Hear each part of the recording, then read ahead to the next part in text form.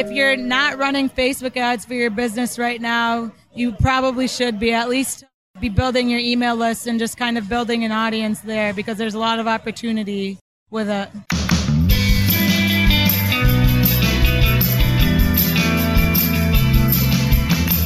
Welcome to Star of the Doubts. I'm your host, Jared Easley. Today I have with me my friend, Sema Urzuki. Sema, so good to speak with you. Thank you so much for having me here. All right. Now, Sema, you are a pro. You've been doing podcasts for years and years. Thank you for lowering your standards to talk to me today. I appreciate that. And she's silent. Speechless. I love it. Okay, so we're going to start out with, if you don't cheer, this is called Finish a Sentence. I'll give you the beginning of the sentence, and you finish it. Okay. So if you don't cheer for any other college football team, cheer for Michigan. For Michigan. All right, so I know that you happen to be a very big Michigan fan. Yep. So much so that it's caused you to have violent outbreaks and, like... Not in public. Not in public, okay. Not in public. I try to restrain myself in public. But when Michigan, unfortunately, might lose a game to Ohio State or something... They might lose more than one game to That might be a long State. night for you. Is that okay? Definitely. So that's safe to say. All right, and you're kind of a nomad right now. You are, Yeah. I call you a gypsy. You can call me a gypsy or a digital nomad. What are some things that you love about being a digital nomad? And there might be some people who don't know what that is, so let's talk about that too. So I'd say that a digital nomad is someone that just kind of travels with no specific end destination. They go between different cities. I personally like doing it because I attend a lot of conferences and go to a lot of networking events. And so it's really cool to be able to go to different events, network with different kinds of people, and build my business at the same time. Okay, and right now you're temporarily located in Tampa, but you're going all over the place. Yep, so I'm in Tampa right now, but in the last couple months I've been to San Diego a couple of times for 2 different events, and I'll be in Salt Lake next week, and then Orlando in a couple of weeks for Funnel Hacking Live. Wow. Yeah, and then when I was hanging out with you last year, you were living in Southern California then, so.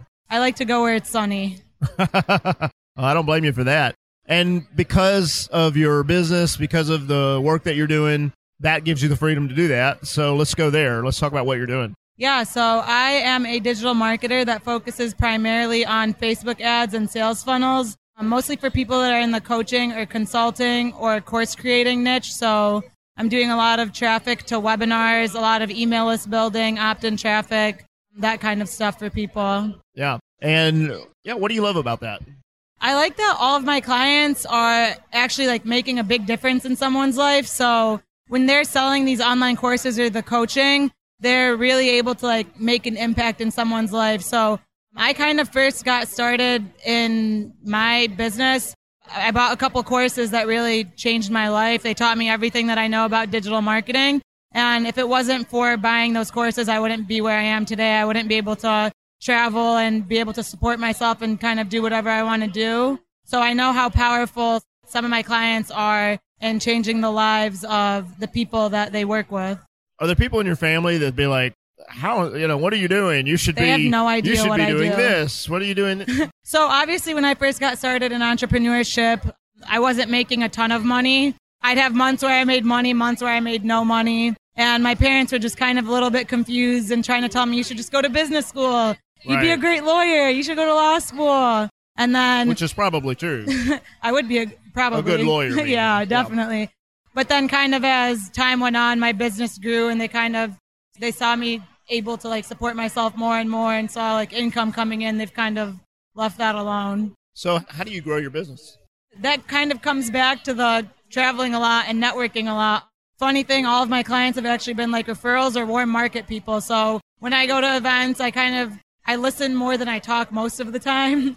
You probably don't believe that, but because I talk a lot. But if you sit around and listen to people talk about their business, you'll usually hear about their problems as well as like what's going well with their business. And even if it's not necessarily someone I can help personally, I'll try and refer them to someone that can help them. So if someone's talking about, okay, I need this built in my business, if that's not something I could do, I'll be like, okay, I actually know this resource, or I know this person that can help you. And so doing that, I've kind of built my reputation as someone that does Facebook ads, helps people that are running webinars run successful Facebook ads. And so now a lot of my clients have been like referrals coming off of that just because I've built my reputation with that. What's a funny story about you that most people won't know? Funny story. Or most people listening to this podcast won't know. So many to pick from. No, I can't think of any. It's got to be something. Funny story. I'm blanking. Okay. Wrong answer, by the way.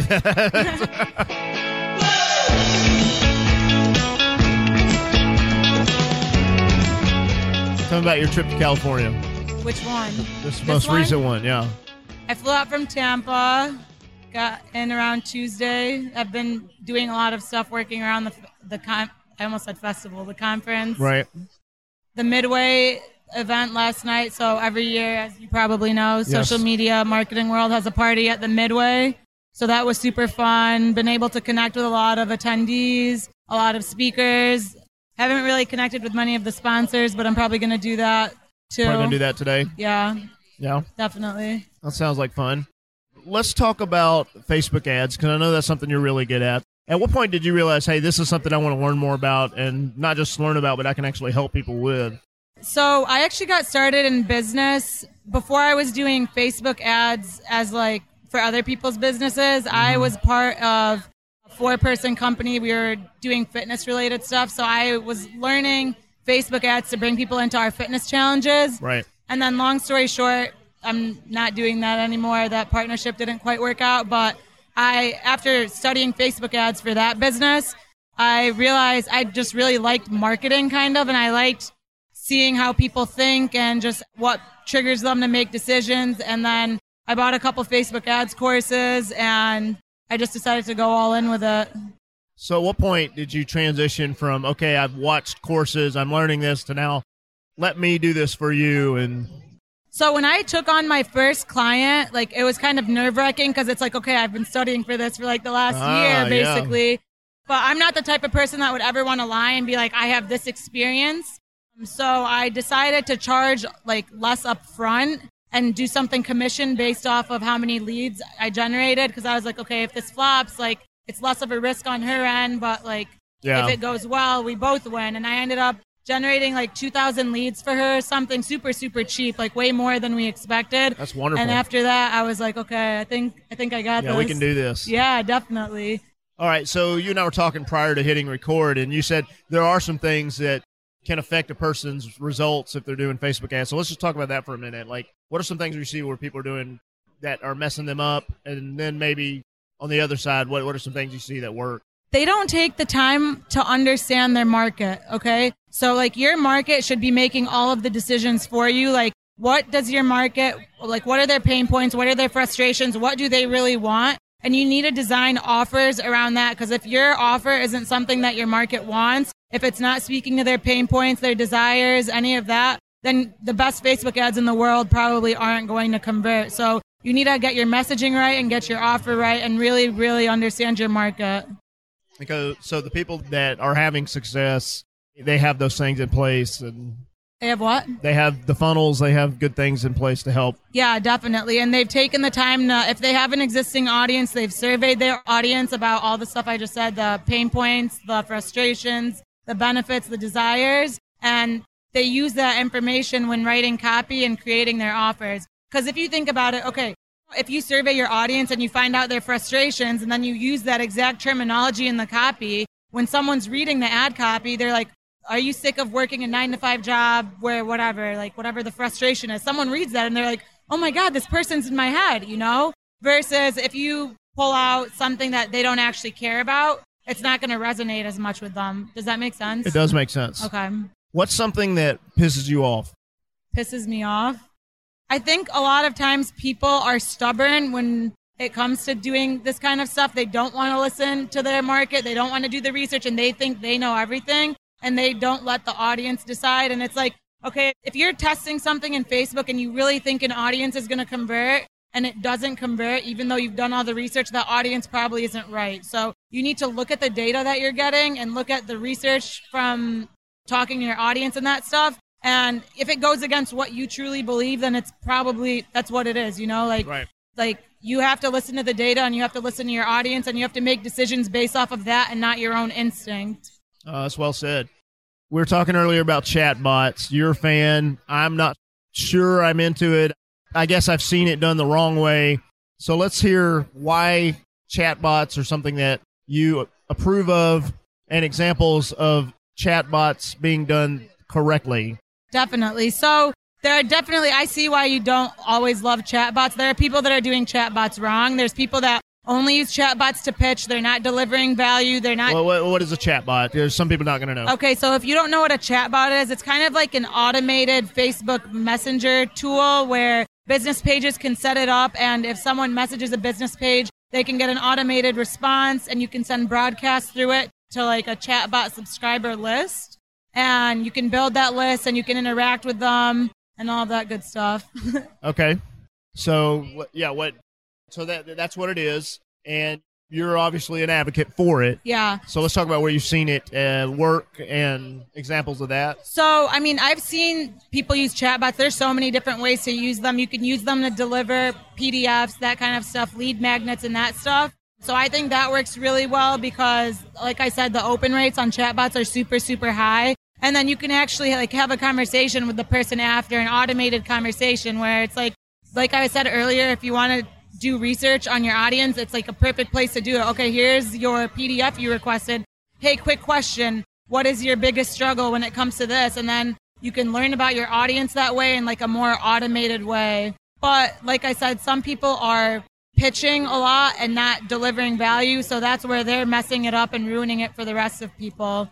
But one place I see them working really, really well is for live webinar reminders. So if someone's running a live webinar, sending notifications via a chat bot saying, hey, the webinar is about to begin, just because like email open rates are pretty low right now and people are always on Facebook and Facebook Messenger. So if you send them the reminders through there, it's more likely that they'll see it and they'll get on your webinar. So it's just sent from the page. Pardon? From the page? Yep, from the business page. And so it's like you're getting a message on Facebook that says, hey, here, quick reminder, this is about to start. Yep. Yeah, okay, so an example like that makes sense to me. Yeah, and I'll do live streams in my group sometimes. I'll bring on guest interviews and stuff like that. And I'll post in my group, hey, I'm interviewing this person on this topic. If you want a reminder, subscribe here. And they'll click the link. Okay. And then when I'm going to go live, I just send a broadcast. And I'm like, hey, we're about to go live. It's just convenient, you know? And when you're doing it like that, it's like people know exactly what they're signing up for. And they're excited because they're like, okay, I don't want to miss this. I'm excited about it. Who's doing something that interests you? In terms of bots? Anything. I think Scott Oldford, I don't know if you've heard about him. He's one bot I actually am still subscribed to because he actually spends time delivering value through the bot. And it's not just pitching. He's sending out content. He's sending out free lead magnets and all of that good stuff. And it's just helpful content, you know? Okay. Where can people connect with you? I actually have a Facebook group called Facebook Ads for Coaches and Consultants. Okay. And if you have any questions related to anything Facebook ads or sales funnel related, I'm always going live in the group, posting content in the group, value, everything in there. Excellent. And we always like to close out the interview with final thoughts. Final thoughts.